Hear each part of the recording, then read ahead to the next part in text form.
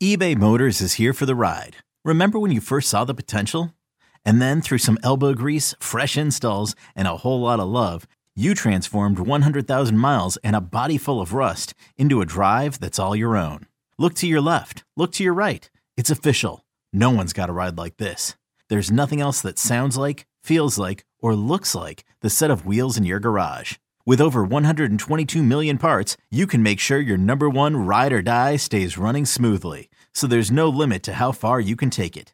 Brake kits, turbochargers, engines, exhaust kits, roof racks, LED headlights, bumpers, whatever your baby needs, eBay Motors has it. And with eBay Guaranteed Fit, it's guaranteed to fit your ride the first time, every time, or your money back. Plus at these prices, well, you're burning rubber, not cash. Keep your ride or die alive at ebaymotors.com. Eligible items only. Exclusions apply.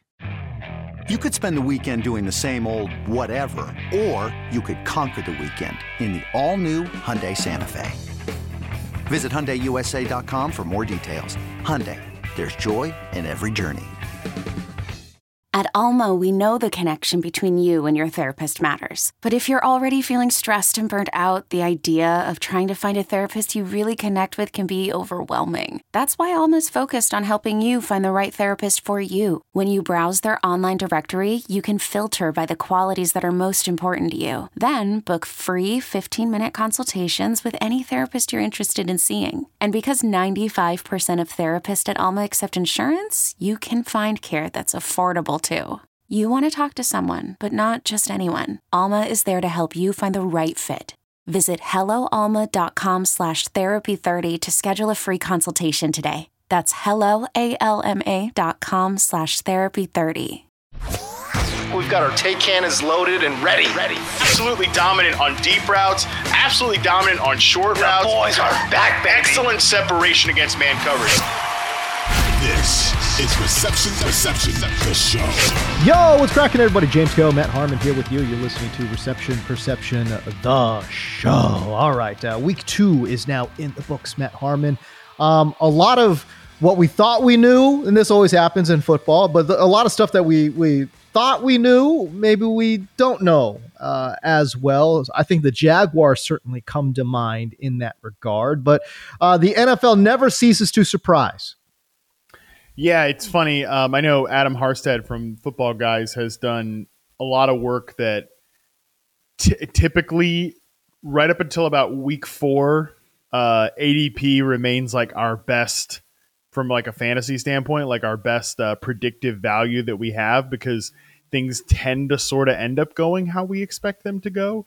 Right. You know, there's obviously always outliers. There's always certain things that don't fall to that expectation. And then once we get to about week 5, that's when we sort of like rest, like current results are then more predictive of like the way things are going to go. So that's just always important to remember, you know, whether it's fantasy, whether it's NFL, that like this first chapter of the season can be, you know, extremely misleading, can be extremely, like you can get lied to, right? I mean, and it's so hard to not overreact to week 1, right? Because things come out and you're all amped up about this stuff, and then like it doesn't go. But you know, I was talking about this with the receiver position, especially.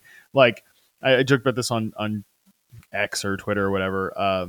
Still don't quite know what to call it, and I'm sure it's annoying for me to always keep calling it both things. But joked around about it. They're like, I want to hold a monthly, and maybe we need to do this on the podcast, James, like a monthly meeting, a monthly seminar to remind people that wide receiver production is extremely volatile, and it doesn't matter who you are, doesn't matter like what range of the wide receiver position you fall on. Some guys are going to have slow games, and then they can come around and have massive games like right afterwards, because the margin for error is so thin. Right. You know, guys get like DPI penalties and then it moves all the way down the field. And, you know, it's a victim of circumstance. Right. That's why, you know, I do what I do watching these guys and charting these guys, is because I think that's really where you're going to find the truth in who a player is and what they're really doing. But we just forget about it in the offseason. Then as soon as like the real game smack us into the face, it's like, Jahan Dotson has 22 yards. It's over for Jahan Dotson. It's like, well, it's like it's one game, Right. okay? Right. Just because he hasn't scored a touchdown yet or crossed 50 yards doesn't mean it's over for him. And like this is how his whole season's going to go. So, it's just funny that we forget that, especially guys. I mean, like damn Jahan Dotson, who's a number 2 on his team, in a Sam Howell offense. Like, yeah, you're going to have big weeks. You're going to have bad weeks. For sure. That's just how this thing goes. Well, I mean, you think about the sample size of wide receivers. It's not like running backs who get, anywhere between 15 to 20 touches, right? It's like, hey, listen, which by the way, the ball is actually getting handed to them. It's placed in their hands, right? So wide receivers, it's like, you talk about sample size. I mean, some guys, look at Marvin Mims. My dude ran 5 routes. Yeah, he made most of those 5 routes.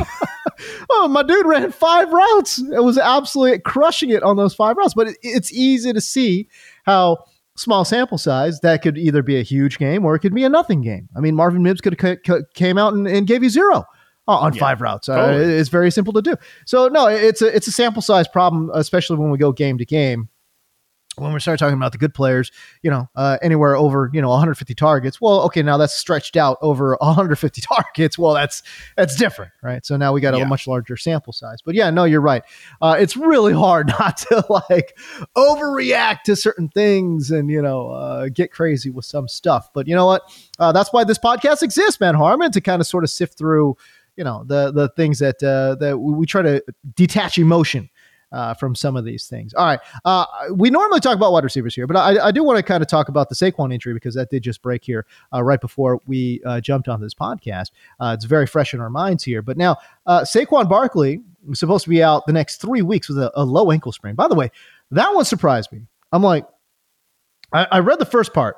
Saquon Barkley, low ankle sprain. I'm like, all right, cool. So he has a chance. And then it was like, no, now he's out for the next 3 weeks. And I'm like, wait, what? I'm like, how bad was this ankle sprain, bro? Like the guy's walking around and stuff. Like I didn't think it was that bad, but apparently it's really, really bad. 3 weeks with an ankle sprain. That's tough. Very tough, especially for an offense that hasn't really looked that good for 6 quarters. Of the season so far. Right. It's almost like the Cardinals woke up at halftime, like somebody came to Jonathan Gannon at halftime, like, hey, we're not supposed to be winning games this year. What are we doing here? Like, let's let the Giants come back in this one.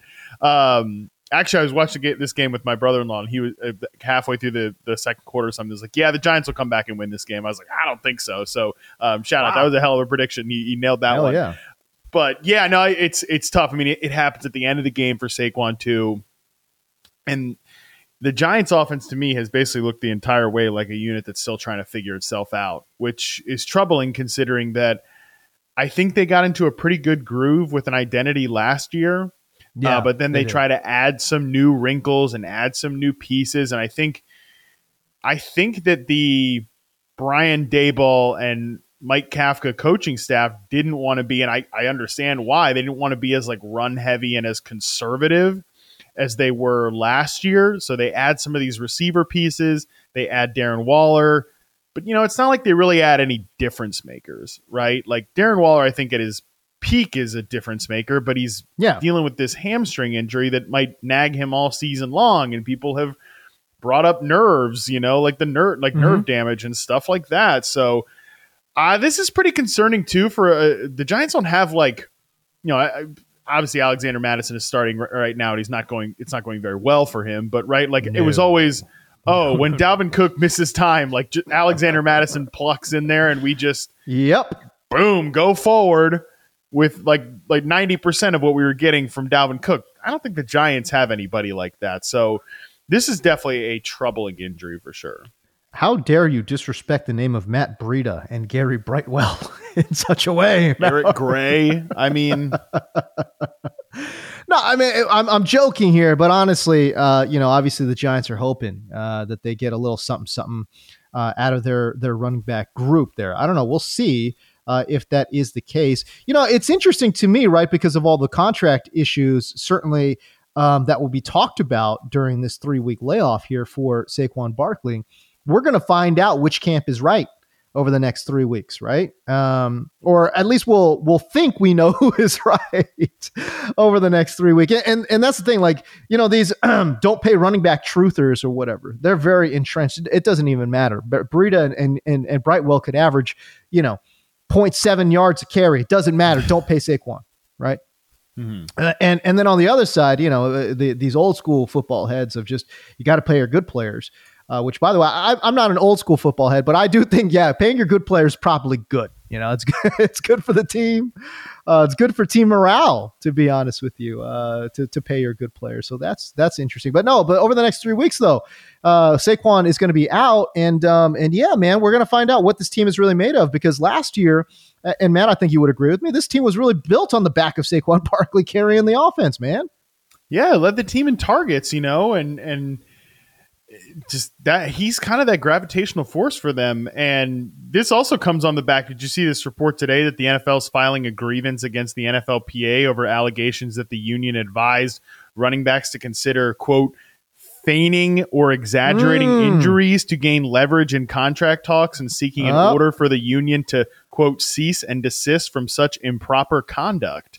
The NFLPA obviously flatly denied that and said this is ridiculous and without merit. But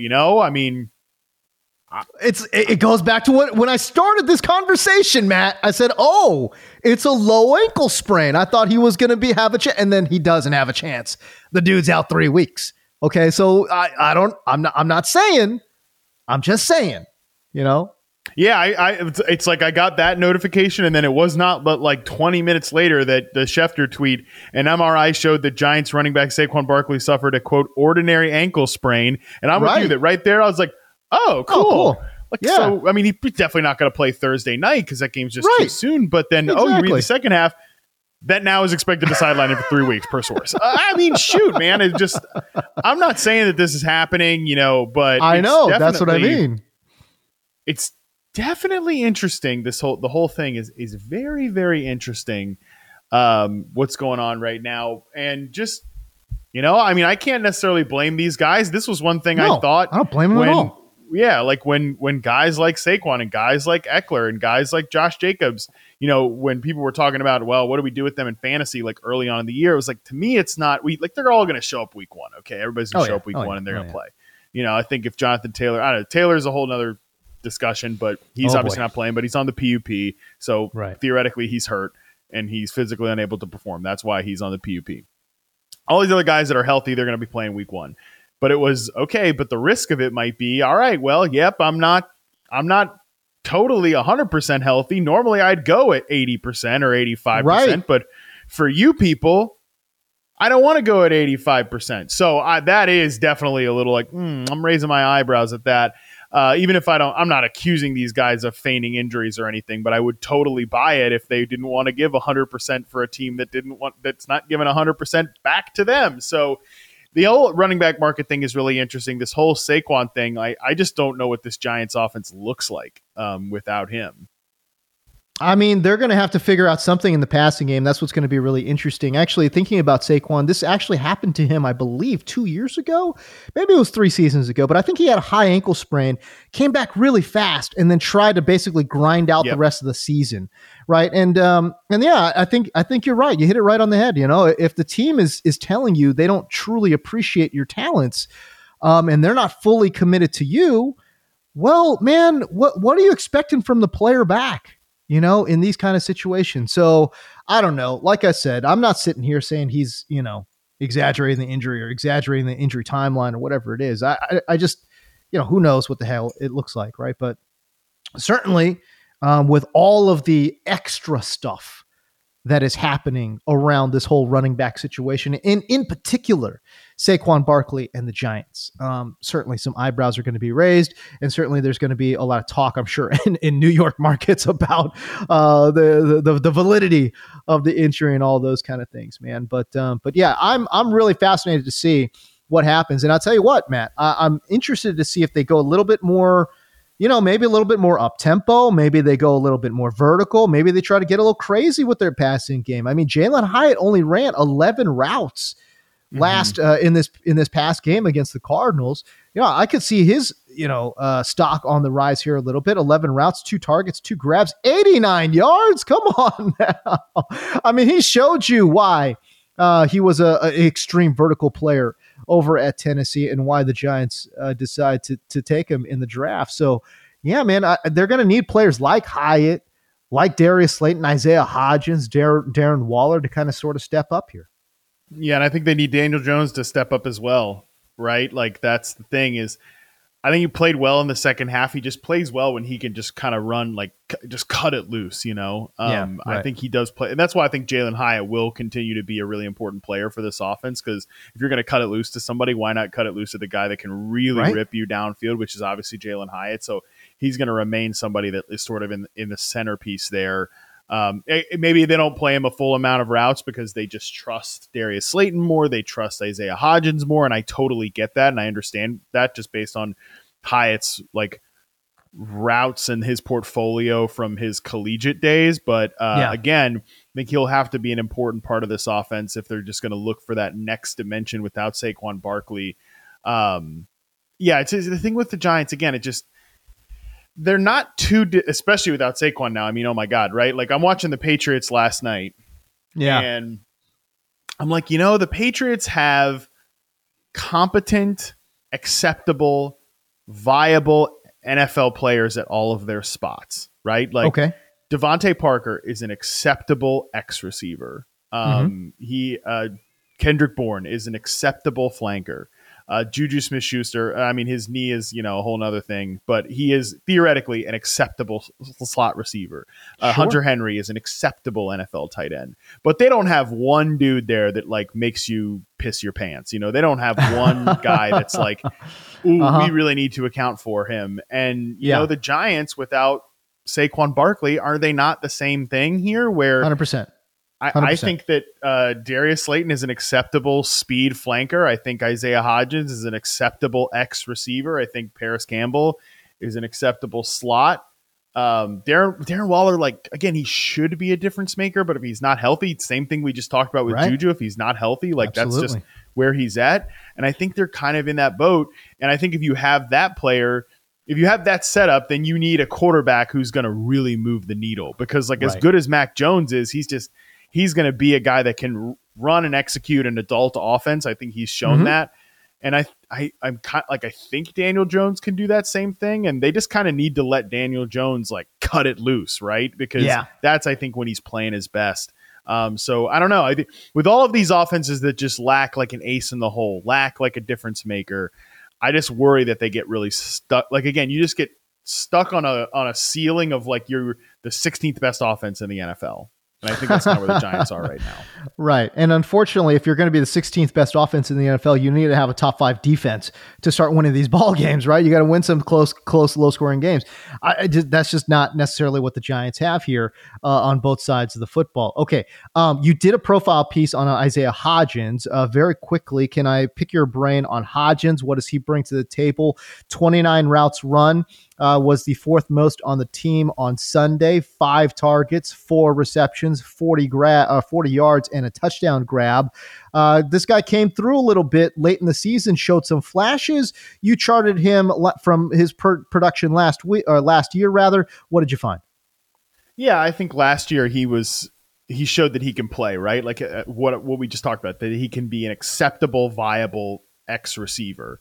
We throw the Devontae Parker axis around an awful lot on this show, and that's why, because I think he is like, all right, if Devontae Parker is your X receiver, you're not a joke of an offense. You're not running out like, I mean, you're a joke of an offense if you're running out Matt Patricia as your coordinator, but that was a separate issue with the Patriots last year. Like, so, right. I think Hodgins kind of fits in that bucket, right? Like, 67% success rate versus man. That's not an exciting number, but it's certainly solid.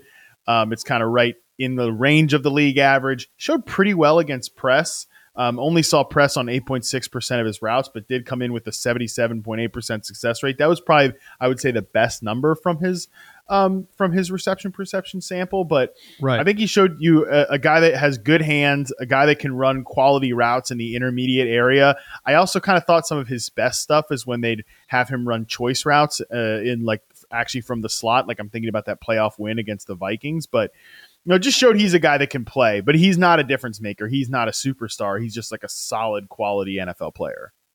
Yeah, interesting numbers on some of these routes. 80% success rate on the curl route, which I thought was pretty good, especially given the type of player that he is. 75% success rate on the post. That's pretty solid.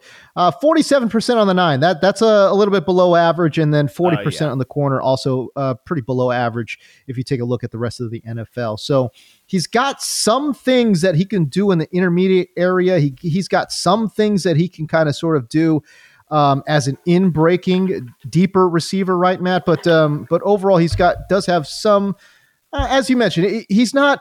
I don't think he's great anywhere. He's acceptable in a lot of different spots, but maybe not. Doesn't have that a trademark route run or a trademark quality about him that can separate him from other receivers. Yeah, the thing I just liked about him is the reliability. Like I mentioned, choice routes where he's gonna kind of look at the leverage of the coverage and hope that it gives you the right range for him to either break to that inside route or kind of come back to the quarterback as that ISO receiver on the backside or on the front side, depending on the play call. And I think he showed that he could do that type of stuff. And his hands are good. He's got good hands. Yeah. At least that's what he showed last year when he played. So I think that's what makes me interested in him is, again, just that reliable skill set, because I don't think that Darius Slayton has proven to be a consistent pro. I don't think he'll give you these great games and he'll kind of have suspect games. I think that Paris Campbell has definitely not been the picture of reliability. He runs routes to the wrong depth. He's not consistently on the field. Yeah, right. He's definitely in that sort of bucket, right? So I think that if we're looking at somebody that could just be reliable and look, they're going to need reliability with Saquon Barkley out of the mix. I think Isaiah Hodgins makes sense. And then hopefully you get enough splashy plays from the rest of these guys, especially like a Jalen Hyatt, of course, I think people are going to be really interested in because he just so clearly, and this is the funny thing about Hyatt, right? He was labeled as like a first round pick and it's just like, oh, well, this guy's got so much room to go. Like, is he a first round pick? Like, I don't know. If he just tops out at like Ted Ginn, that's the best case scenario. Is that really worth a first round pick? Mm-hmm. But it's so clear he can obviously play, right? Like he can play football. You don't do the stuff he did in college if you just absolutely can't play. So then he goes in the third round and it's like, oh my God, this is great. Like now if you get Ted Ginn in the third round, he has this long career of taking the top. That's great stuff. So that's the funny thing about Jalen Hyatt. It's just measuring those expectations, I think, will be key with him, especially early in his career. So I don't know. The Giants just have, they just leave a lot to be desired right now from an offensive perspective. He's the only guy, Jalen Hyatt, that can potentially be a difference maker. He's certainly somebody that they're hoping can take the lid off of a defense. And even if it's just something as simple as clearing it out for guys like Slayton and Isaiah Hodgins to work in those intermediate areas of the field, which I believe is a good area of the field for them. And by the way, I love the intermediate area of the field. That's where you make your money in the NFL, right? So if Daniel Jones can start throwing those passes and getting those boys involved, and Jalen Hyatt every now and again, making a splash play over the top, let's go. I think Daniel Jones is, I think he's developed a little bit too. I really like what I saw there in week number 2. And obviously he's working with a great offensive Monday head coach in Brian Daboll. All right, let's move on. Let's talk a little bit about Ja'Marr Chase here, Matt. Reason for concern, or is this just a 2-game sample blip? What are your thoughts here on Ja'Marr? Obviously the quarterback in Joe Burrow, not 100% right now, but what should we expect from Ja'Marr moving forward? This episode is brought to you by Progressive Insurance. Whether you love true crime or comedy, celebrity interviews or news, you call the shots on what's in your podcast queue. And guess what? Now you can call them on your auto insurance too with the Name Your Price tool from Progressive. It works just the way it sounds. You tell Progressive how much you want to pay for car insurance, and they'll show you coverage options that fit your budget. Get your quote today at Progressive.com to join the over 28 million drivers who trust Progressive. Progressive Casualty Insurance Company and Affiliates. Price and coverage match limited by state law. Hey, Rob Bradford here. I have set out on a mission with my good friends at FanDuel to prove what I have known for some time. Baseball isn't boring. Now I have a daily podcast to prove it with some of the most notable people in the baseball world, screaming baseball isn't boring from the mountaintops, or at least agreeing to come on our show. Players, managers, GMs, and yes, even the commissioner of baseball, Rob Manfred. It has been a constant wave of baseball's most powerful voices. So join the revolution. Subscribe and soak in Baseball Isn't Boring. Listen on your Odyssey app or wherever you get your podcasts. You'll be glad you did. Hey everyone, this is Brett Boone. Would you know it? I've got a podcast going strong in our 4th year. Tune in as I sit down with my friends, some of the biggest names in sports, media, entertainment, for a lot of fun and in-depth conversations. As you know, baseball's been my life. It's been in the family for a long time, but it's a lot more than that here. It's sort of like taking a ride in a golf cart around a beautiful track. Join me every week for multiple episodes on the Brett Boone Podcast, available on the Odyssey app or wherever you get your podcasts. Yeah, I have charted out Ja'Marr Chase's first game. Haven't gotten to the one from yesterday just yet. You know, I think he played fine. Like, I think it was a good game for him, you know, against a man coverage heavy defense. I know yesterday, like, I think there were opportunities for him to make plays. He let one, you know, Rocky Sin kind of body him up and like rip out a ball where he let it slip out of his hands. It's basically a failed contested catch in the end zone. Mm-hmm. Probably should have made that play, but I mean, overall, I wouldn't say that Ja'Marr Chase has been the biggest problem for the Bengals. I think the biggest problem for the Bengals is like their quarterback right now is just so clearly not 100%. And, you know, I think I would have come on this podcast 7 days ago last week and be like, oh, you know, I know we talked about Derek Klassen's profile with Joe Burrow, and I'm sure that I said like, yeah, you know, this is not good, but like it'll be fine eventually. Like, I'm not feeling panicked about the Bengals. I don't know, a full week here later. yeah, exactly. I'm not feeling as good, especially because now you know Burrow is day to day again with this calf injury. He re-aggravated. You see him doing like the little massage gun thing on the sideline on the calf. That's disconcerting. The betting line moves from like Rams +6 on Monday Night Football in week 3 to Rams +2. Like clearly the lines are moving because maybe there's a lot of question about whether Burrow's going to play. And, you know, dude, I just can't get out of my head Ja'Marr Chase, unprompted, saying in training camp, I don't want to see Joe Burrow until week 5. Like, I don't need to see him until week 5, which was a random day. Like, I mean, a random week. Made no sense. I'm sure I talked about it on this podcast or we talked about it. Like, we talked about it. It was just so random, so random to say week 5, you know? But I can't get that out of my head, bro. And the thing that especially bothers me too, and this is less from like a, you know, I think at some point, if these guys are both healthy and they're on the field, it'll be fine.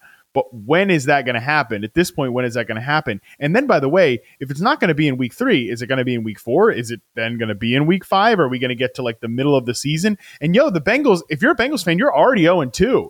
And you're not just 0-2, you dropped 2 games to division rivals. And this is the AFC where there's a thin margin for error because there's so many quality teams. I mean, some of these teams already don't look that great, right? Like, Aaron Rodgers is out of the mix. They're back to the Zach Wilson BS. The Chargers are still the Chargers. The Broncos are still the Broncos. There's plenty of things that have just not changed from year to year, but still, it's a hard road to walk in a tough division. You can't afford to just drop to 0-3 if you don't start Joe Burrow on Monday Night Football. But like, if Joe Burrow is not right, you need to get him out of there at this point. So, all that to say, I don't feel as good about the Bengals as I thought I'd be feeling here after week 2. Listen, bro, if we're going from Joe Burrow to Jake Browning or whoever it's going to be for the Bengals, I have to look this up. I'm like, who is the Bengals backup? There are certain teams where you don't even look at the backup, right? Like Kansas City, you don't even look at the backup. Like, who cares what the backup is? It doesn't matter. I had to look this up. Joe Burrow and the Bengals, one of those teams where it's like, I don't even care who the backup is, you know? And here he is, Jake Browning.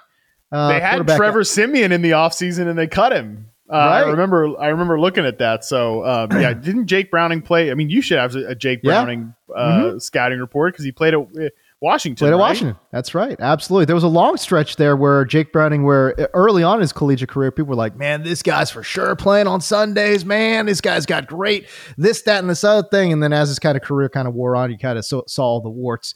kind of pop up in his game profile. I think he's got an average arm. He doesn't have a great arm, but again, this is a player, Jake Browning, that did have a lot of expectations put on his plate early on in his collegiate career. I don't know. We'll see. Again, Jake Browning out of Washington, his first season. Oh boy. Yeah, I know it's going to be tough. And to be honest with you, I don't even know if he's the real backup. He's listed as a backup, but who knows what Cincinnati would do at the quarterback position if the worst case scenario, Joe Burrow, has to miss some time here. So I don't know, man. We'll see. I'm with you. Maybe after week 1, I wasn't too worried, but now after week 2, it's like, nah. The red flags are out. The alarm bells are ringing, man. And yeah, there is a lot to worry about there in Cincinnati. Okay. I want to know, Matt Harmon, in Jacksonville, what's the real team? I mean, what are we talking about? Which one was the fluke week? Let's throw that out there. Which one was the fluke week? Week 1 or week 2? Because I'll tell you what, in week 1, man, we came on this podcast, we came on this show, man, riding high on Trevor Lawrence, Calvin Ridley, man. We're saying, oh boy, this 1-2 combination looking nice. And then week 2 against Kansas City, I mean, come on. Ridley disappeared. Trevor Lawrence didn't look great. And the Jaguars offense just absolutely sputtered against what I think is a very average NFL defense in the Kansas City Chiefs. So let me ask you, which one was the fluke week? I mean, are you going to be really mad at me if I say the truth is somewhere in the middle? No. I think that's the right answer. I think that's probably the right answer. But again, week 2 was so bad and week 1 was so good, though. You know what I mean? Right. So which one was more of the variance, if you want to put it a different way? Which one was more, to be more expected and which one is to be less expected? I think that we won't see games like we saw in week 2 that often because, you said that, okay, the Chiefs are not a good defense. I would push back a little bit on that because they did get Chris Jones back there. True. And that makes a big difference. And I think if Jacksonville has an Achilles heel right now, it's that they don't have a great offensive line. They're not really able to consistently establish like a steady ground game with Travis Etienne. It's been very, very like boom or bust so far for Travis Etienne. I think that has been problematic. I think also that, Trevor Lawrence, they've taken a lot of sacks, right? 6 sacks so far this season. Not a ton, but still, like, this is a guy that is not a statue quarterback, right? Like, they're not expecting him to just sit in the pocket and get blasted. They're expecting more improvisational stuff. Some of that is definitely been a problem. It's also worth noting, too, this is kind of quietly flown under the radar, but Doug Peterson has apparently passed play calling duties off to Press Taylor, who has followed him around forever, but has never truly been like the guy as the offense coordinator. Like Doug Peterson called the plays last year. They're trying to give Press Taylor a shot at it because there are a lot of people that will speak very, very highly of Press Taylor as like a rising offensive star in the league. So far through 2 weeks, I wouldn't say we've totally seen it. So, because there were even moments in week 1 where there were hiccups. There were like quarters where they went quiet. They went off really hot with Calvin Ridley right away. And then it took a minute to kind of get rolling again. Zay Jones left a lot of plays on the field in week 2. I mean, it couldn't have gotten more drastic, the week 1 to week 2 sort of difference there, between him and Christian Kirk, like the split of work. So I think that the truth is probably somewhere in the middle, but there are a lot of things kind of working on the periphery right now. So yeah, we talked about it on the show too, where we just said, look, if you're freaking out about, Christian Kirk, maybe don't do that, because it felt like to me, where Ridley was going to be the alpha and you knew he was going to get steady work. Obviously it proved not to be true there in week number 2.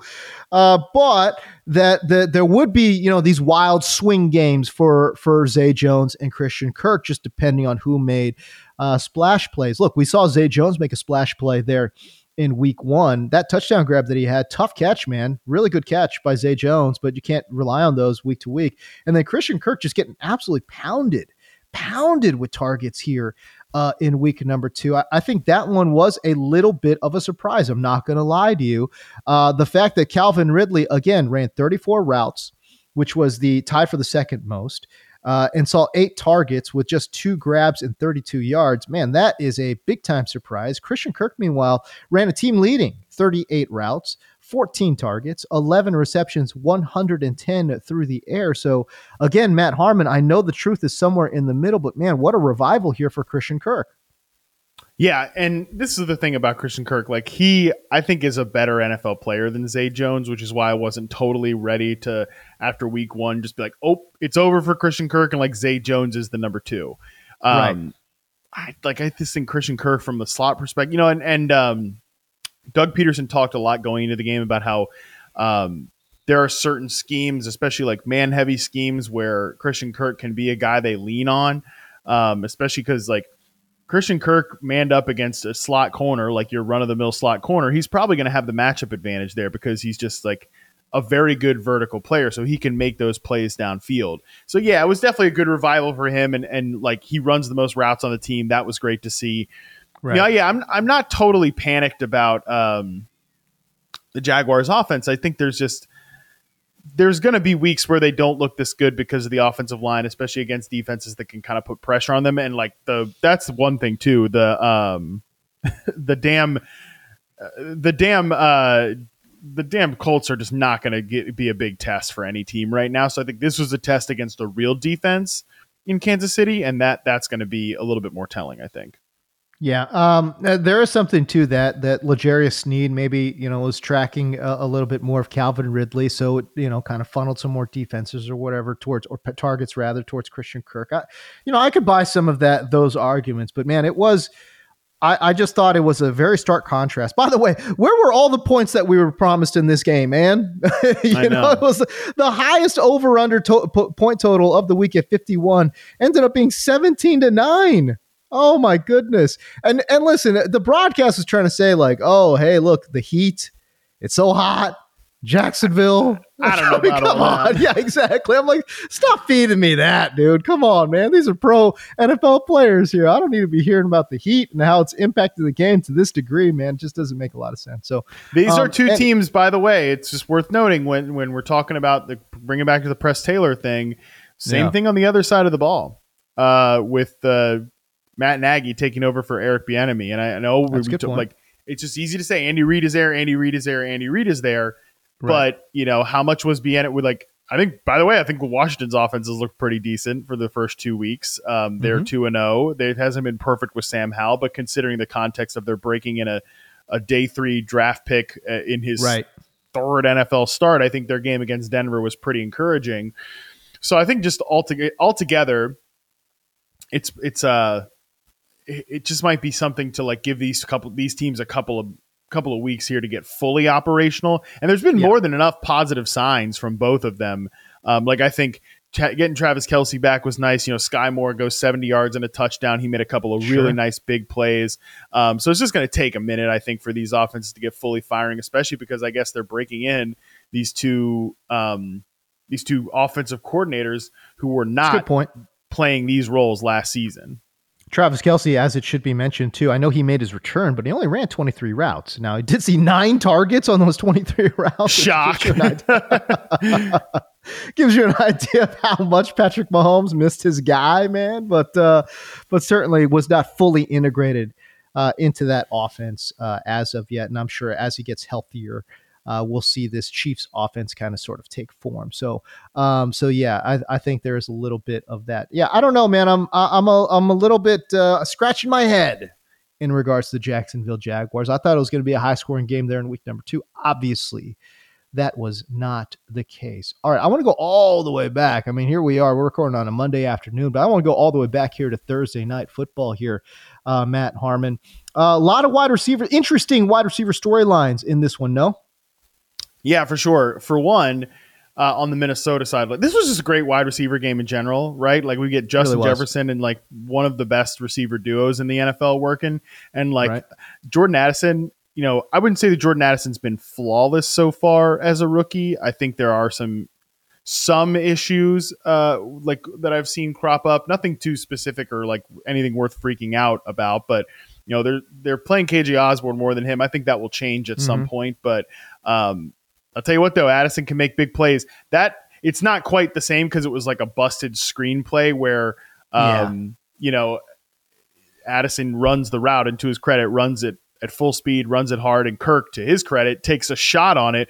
But that Jordan Addison touchdown literally could not be more like carbon copy from some of the routes that he ran, like made big plays on at USC and back at Pitt too. That, like big post route, big over route, he made plays against man coverage on those routes all the time. So I just always think that's interesting. Like we're going to talk about Puka Nacua and how he just looks a lot like Puka Nacua at BYU. That was such like a Jordan Addison collegiate play, and it's just always nice to see like that cleanly translate for players. Obviously Justin Jefferson's on a tear. I think they do need someone else to step up there, but I wanted to talk about the Eagles a little bit because it's funny. There's been like a little bit of like AJ Brown, like what's going on with AJ Brown, and is Devonta Smith sort of passing him up? I don't know if I would say that, but Devonta Smith is a really, really good player. Like it's not as if it should be surprising that Devonta Smith has had these big catches in the last couple of games. I mean, especially on Thursday night, he gets the one like 54-yard reception, takes him all the way down inside the 10-yard line. I charted that game out. AJ Brown is wide ass open on the other side of the field too, by the way. So it's not as if like AJ Brown is playing poorly. He's beating man coverage. He's doing his job. And then you look at the volume metrics for these guys, it's almost identical, man. Like I know. It's crazy. Isn't that just like such an indicator that at some point it's going to break for AJ Brown, who 100%. Has a 45.7% air yard share to 45.3% for Devonta Smith. The routes are pretty similar. The target share is literally identical. They both have 15 targets on the season. I think Jalen Hurts is sort of kind of trying to, he's not 100% like firing on all cylinders so far this year. So maybe that's got something to do with it. And lastly, I just wanted to make a point, James. People getting all up in arms about AJ Brown, like, talking to Jalen Hurts on the sideline and, there's this dispute. They have to be separated.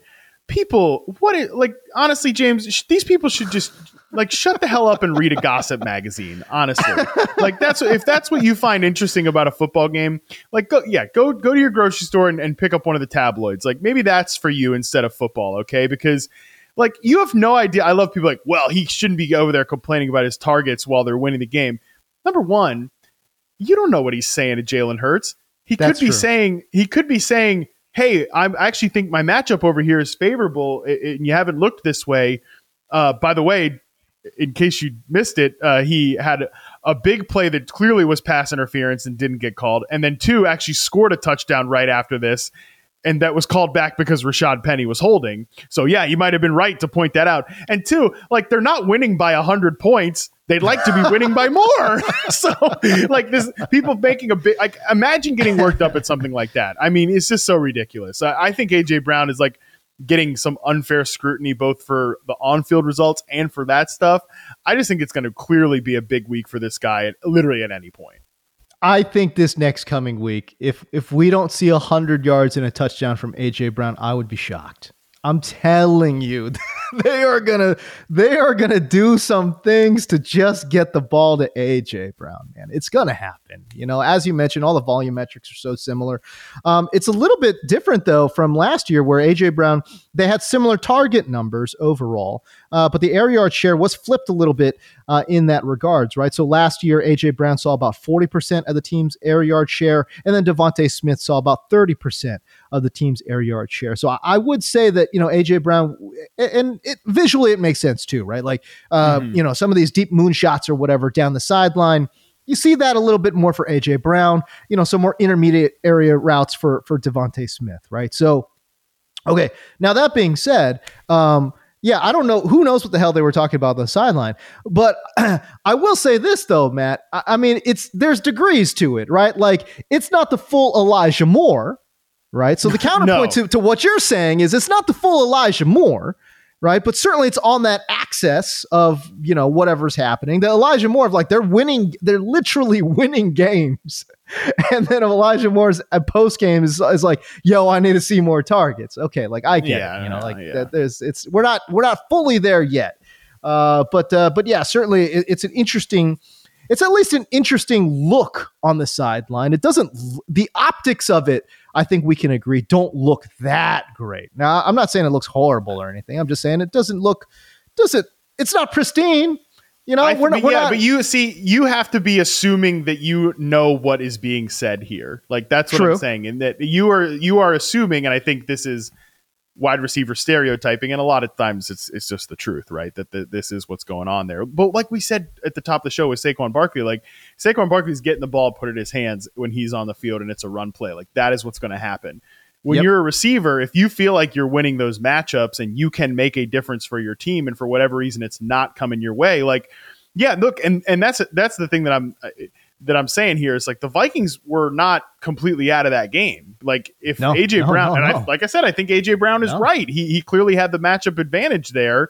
You want to go ahead and you want to make that, you want to put the dagger in the heart, and they can do that by running the ball, but they can also do that by throwing the ball over the top, to a guy like AJ Brown and just end that thing, ice that thing. So that's the thing. If he's over there saying that, I have no problem with it. Now, if he's over there saying how fucking dare you throw to, Devontae Smith and not to me, then it would be a problem. But I think there's probably a net 0% chance that is what he's saying over there. Right. So I think you have to do a lot of assuming. Yeah, it's not the full Elijah Moore. You never go full Elijah Moore. By the way, as much as I like Elijah Moore, we're talking about Elijah Moore versus AJ Brown, who's been an elite NFL receiver, a little bit of a different cachet. Right, exactly. And yeah, the stone worst thing you can do is your team wins a game and you pop up on you will go to Twitter and you post about why you're not getting the ball or whatever. So that is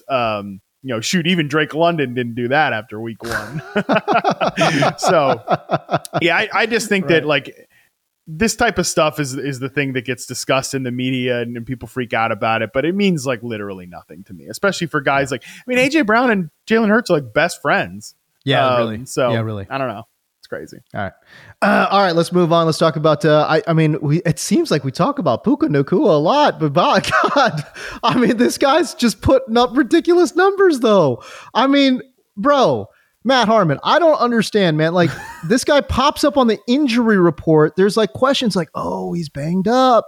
My dude's banged up. Puka Nacua banged up. My guy saw 20 targets there week 2. What's going on, man? Come on, dude. This is he's going full Calvin Johnson on us, man. What? This is crazy. It's absolute madness what's happening here with Puka Nacua.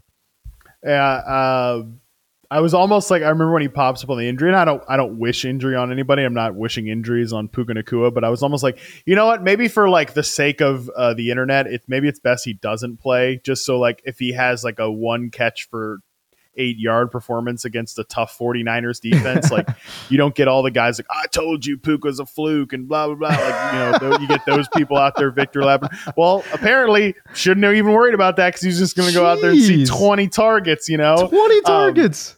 Absolutely outrageous. He's leading the NFL in a variety of receiving metrics. And this is the funny thing too about Puka Nacua is I almost want to be you know what? Hey, listen, you should have read his reception perception report and saw all the great things I had to say about this player. But almost saying that feels so stupid, Victory lapping it on the other side, because there was no way I was saying that he was going to have 20 targets in his second NFL game. So crazy. Yeah, there were a lot of really good things you could see about Puka Nacua. But back at BYU, and man, again, he just looks like they just took that guy off the field and put him into the NFL, and he is doing that exact same stuff against the 49ers defense, a great defense, a defense that should theoretically be ready to shut down a receiver like that. So it's just bizarre. It's just bizarre in a way that he's been able to be so productive. And like we've said, he's been doing it as an outside receiver. He's been doing it against man coverage. That's what we talked about from his reception perception profile last week. I just think the Rams, what's clear as day is just that, number one, they found something here with Puka. I think everything I don't know how the story ends, right? you can ask me like, all right, so what do we do with him from a dynasty perspective? I don't know, bro, because I don't know how this is going to end. I have no idea. Let me tell you what, I don't think he's going to see 20 targets every week, I guess, even though he just keeps doing it. I know. I don't think he's going to see 15, 20 targets every week, anything like that. But what's clear is that they hit on a good player, and they've got like a guy who's going to be a good quality NFL player. I think we could just say that after 2 weeks and feel pretty good about it. It's also clear that Sean McVay is just like pitching heat right now too. I think he's just been great. He's like a coach of the year candidate at this point. Matthew Stafford looks great. The offensive Matthew Stafford has taken 1 sack on the season. Crazy. And it was deep into the second half of this game. It's just it's great what's going on in LA right now. I mean, 55 pass attempts for Matt Stafford. I mean, I love it. You know what I mean? And the guys, I mean, you talk about McVay throwing heaters, which he absolutely is. Stafford looks rejuvenated, man. Like his arm is live, boy. He's got some real whip on some of these throws, and he's looking like, prime Matt Stafford. 34, 55, 307, 1 touchdown, 2 interceptions. You bring up those sack totals, man. That's just it's insane. Mind is blown. The offensive line, not very good. Going up against this San Francisco 49ers front seven. What? Come on, bro. What they've got going on there, coach quarterback mind meld is really, really special. I also really like the fact, Matt, that they basically, I don't know if they're going to cut Cam Akers, but they might cut Cam Akers. Who knows? We're back. We're back, baby. We're back, baby. I mean, again, it's like I went on my Sirius XM show, and it's like, guys, it's almost as if the entire like fantasy football community, like we just had like this Mandela effect of Cam Akers of like, wait. Are we all misremembering what happened last year? I mean, this exact same thing. I mean, it's the exact same thing. And people were drafting this guy in the 4th, 5th round, acting as if it's impossible for that to happen again. It happened in week 1. I mean, that's just crazy. Anyways, but I like the fact that Sean McVay was like, we got these cast of no-namers at running back, man. Like, forget about trying to run the ball, which, by the way, is important for McVay because I feel like his offense, it's really built on that run. Right? Like he is so good at generating the rush. But I think with this particular team, he says, scrap it. Who cares? I don't care. We've got a bunch of no-namers at the running back position. I'm going to give Kyren Williams 14 carries.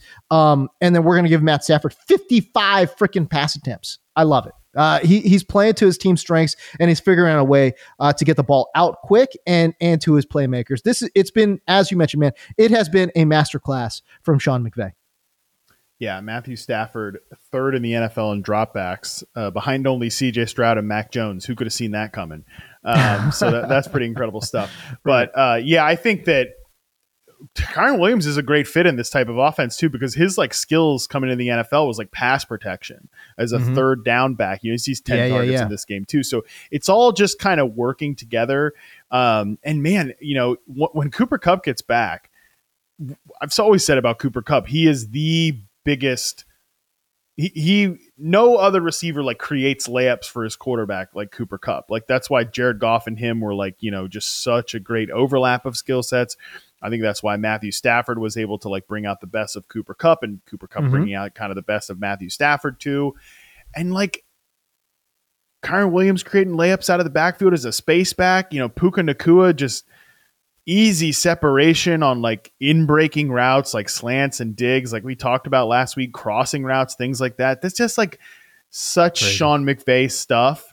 And like, it also helps Stafford to not be sitting back there and waiting for like deep routes to develop. That's why it's like, I mean, they're able to pick their spots with Tutu Atwell down the field, but they're not going to be waiting for like deep Van Jefferson routes to develop or anything. Like they've got so many guys to get the ball out fast and to get the ball out quick too. And I think that's just going to continue throughout the course of the season. You bring up Van Jefferson. I think he's a name that we should bring up because we certainly touted the late round appeal of a Van Jefferson in fantasy drafts.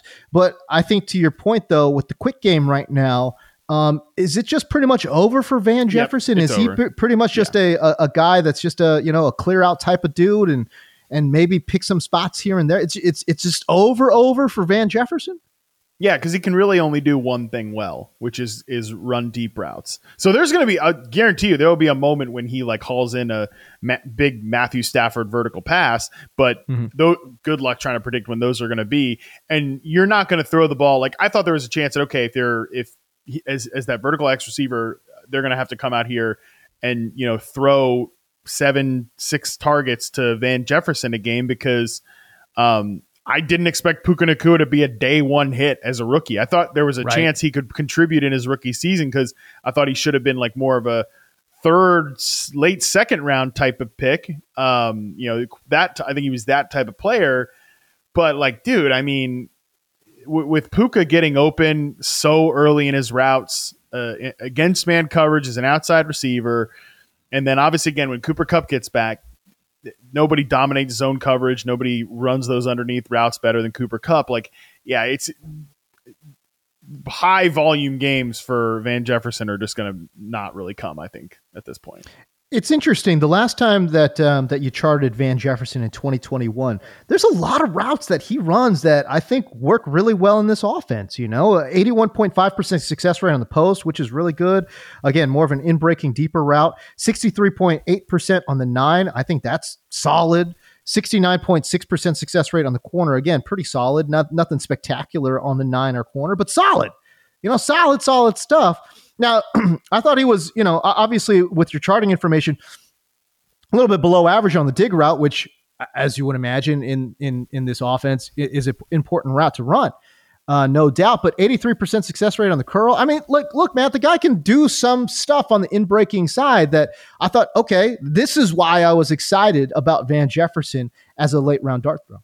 Yeah, this is the thing, though. You look at the 2 routes he's the worst on is like dig routes and slant routes, and that's really what they're kind of prioritizing right now. Like that's where Puka Nacua is really good. That's where Cooper Kupp is really good. And I think that having Stafford sit back, this line has outkicked expectations. There's no doubt about it. But having Stafford like drop back and expose himself to big hits and stuff like that, that's where it's going to be pretty problematic. But there will be moments for Van Jefferson. Like he'll have moments. But I just think at this point, like this is the sort of thing where adjusting to new information is crucial. This is not the type of offense I thought the Rams would be running. This, like, again, quick strike, get it out fast. These guys who can separate. But the fact that Puka's emerged like this, and again, he has emerged in this way, and I think that this is legit, and he will continue to not see 20 targets. Like, we need to keep saying that. But he will continue to be a big factor and a contributing player. I don't know. He keeps doing it. He will continue to be a really big factor and a really, really good receiver for the LA Rams. Like, they hit this draft pick and they hit it big, and like it's not too early to say that. Yeah, absolute home run pick here for Puka Nacua and the Rams. All right. So we go from the positive to the negative side. The Bears, oh my God. The Bears are an abject mess. It's a disaster in Chicago right now, Matt Harmon. By the way, Kyle Brandt calls out Chase Claypool, right? And Claypool just gets destroyed online, destroyed on social media. And there's real questions as to whether or not this dude's going to play in week number 2. Not only does he play, Matt Harmon, Chase Claypool sees 8 targets. What? What is going on? Crazy stuff there in Chicago, but the offense looks like it's an absolute mess. DJ Moore. I mean, there's all these cut-ups and stuff right now going on online. If you go on Twitter and, Justin Fields ain't it, and Justin Fields missing this read, Justin Fields holding the ball too long, doing all these different type of things. Look, the internet's having a field day with the Chicago offense. I don't know. What are you seeing with Chicago? But it certainly has, through 2 weeks, been a little bit of a mess. Yeah, this is one of those things where like you can get into debates and you can get into the weeds of okay, what's really bad here? Like, is it the receivers? Is it the coaching? Is it Justin Fields? And like the answer to it can just be yes. Yes. It is all. The answer is yes. Yes, it is all bad. Right. I think that at times, like last year, especially late, like the middle of the season, Luke Getsy had some decent ideas as an offensive coordinator, but the stuff they've been running out the first 2 weeks is like I've never seen. You mentioned Twitter's or having a field day. Like JT O'Sullivan is like recording 90-minute videos talking about the Bears offense and just, filleting this offense. And definitely check it out if you have, QB school. JT does a great job. But, and he's highlighted this. I have never seen two receivers line up as like the outside receiver and then the slot receiver and run like a little curl route or a corner route in the end zone. Like that's never seen that happen before. You saw it again this week where two receivers, I think it was DJ Moore and Cole Kmet, run the exact same like curl route, like literally right next to each other. I mean, the spacing is atrocious. It's awful. The design is terrible. They're throwing these screen passes. You throw a pick six on a screen pass to Shaquille Barrett. Disaster at the end of the Bucs game. Justin Fields is absolutely passing up deep throws. Like they're there. Downfield throws are there, but he's not pulling the trigger, which is weird because he is like he was a big game hunter when he hit the NFL field. Oh yeah. Like that was absolutely. the thing about him. Yep. Almost to a fault sometimes. He's still taking boneheaded sacks, like the pass protection. Bad sacks. And, this is like, they're another team that, I don't know that they have any difference makers. And that's harsh when you think about DJ Moore, who I think is a good player. Mm-hmm. But I think that it was, how many times did people in the offseason conflate DJ Moore with like AJ Brown and Steph Diggs and those trade? And right. You just look at their reception perception results and like DJ Moore is a good player, but he is not at that level. Like he's not an elite number one receiver. He's not you drop this guy into this offense and it fixes everything, because he didn't do that for Carolina the last, the entirety of his career.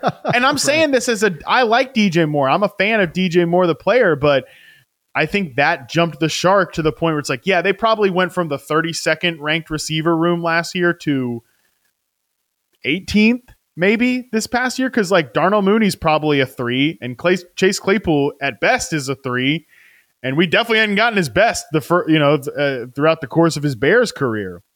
What they're doing with Cole Kmet, lining him up in like this track stance, it's bizarre.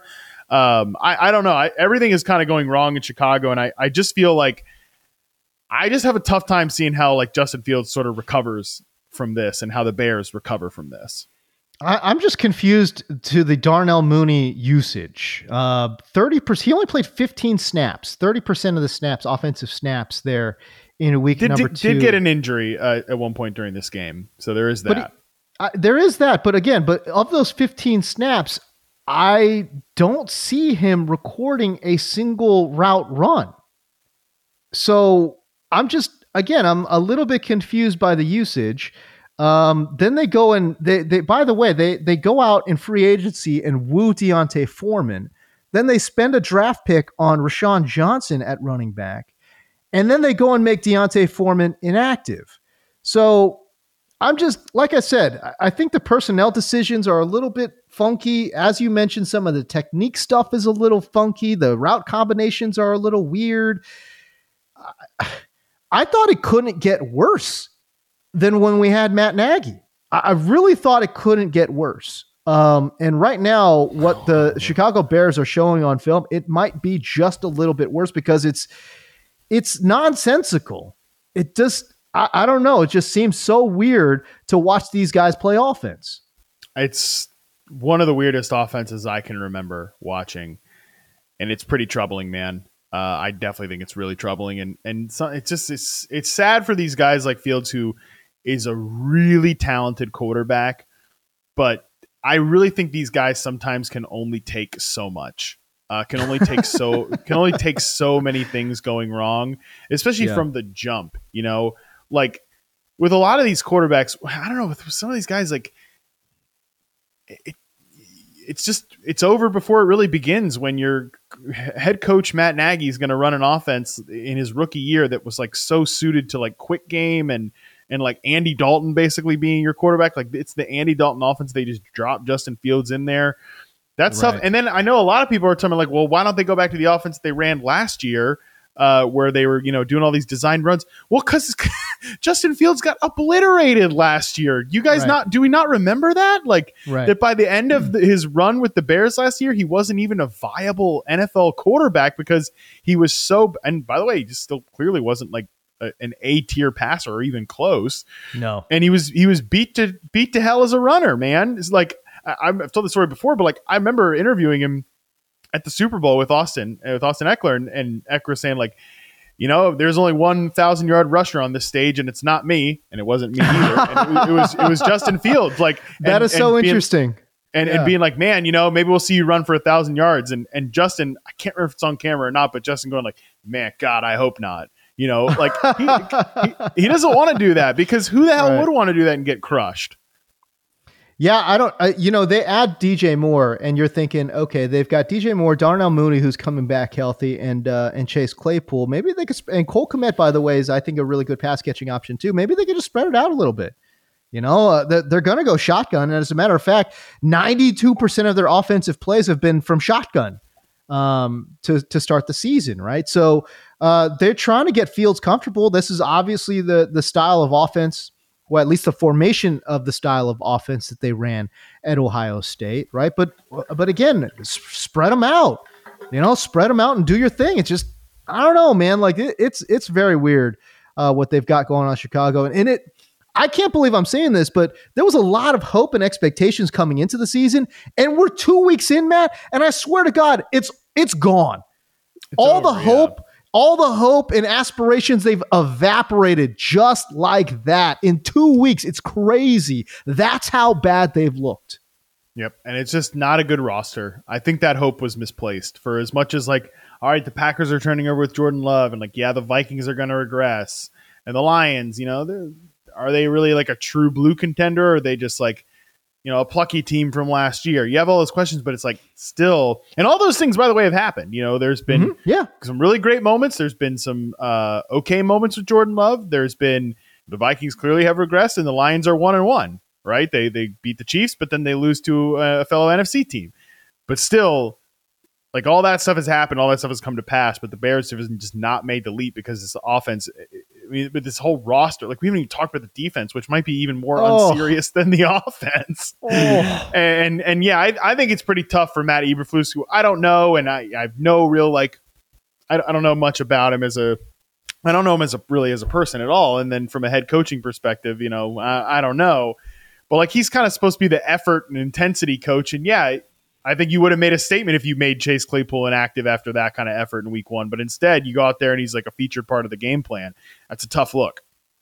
Yo, this is the really bad look, I think, for Matt Eberflus, is that this guy's supposed to be, like you said, an effort dude. And obviously there's a lot of question marks about effort on this team. And then on top of that, he's supposed to be a freaking defensive guy. He's a former defensive coordinator. This is the worst defense in the NFL. I thought it was going to be Arizona. It's Chicago.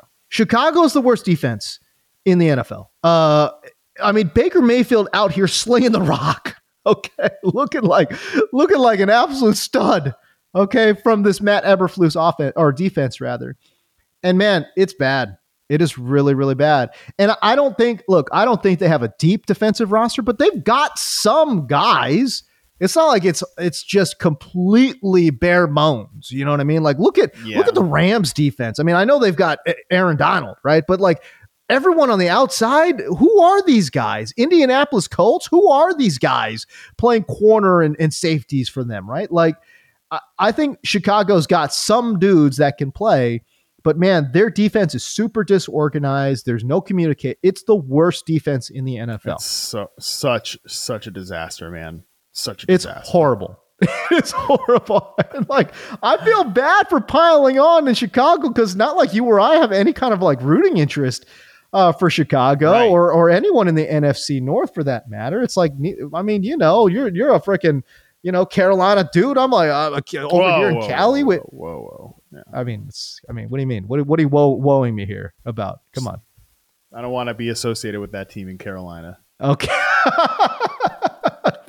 All right, fine. Complicated relationship, as Matt always said, with the Carolina Panthers. But no, I mean, again, it's just, I mean, I hate to pile on, but that's how bad that's how shockingly bad it has been in Chicago. All right. Anyways, our show's running long, man. We got to get the hell up out of here. But I tell you what, again, if you guys would go ahead and subscribe to the podcast, that'd be great.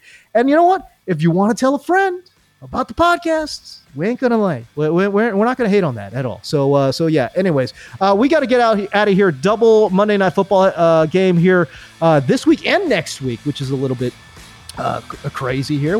But honestly, who's complaining about double Monday Night Football? I'm certainly not. At least not on the West Coast. Anyways, I feel great about that. So, anyways, we got to get up on out of here. For Matt Harmon, I'm James Coe. We'll see you.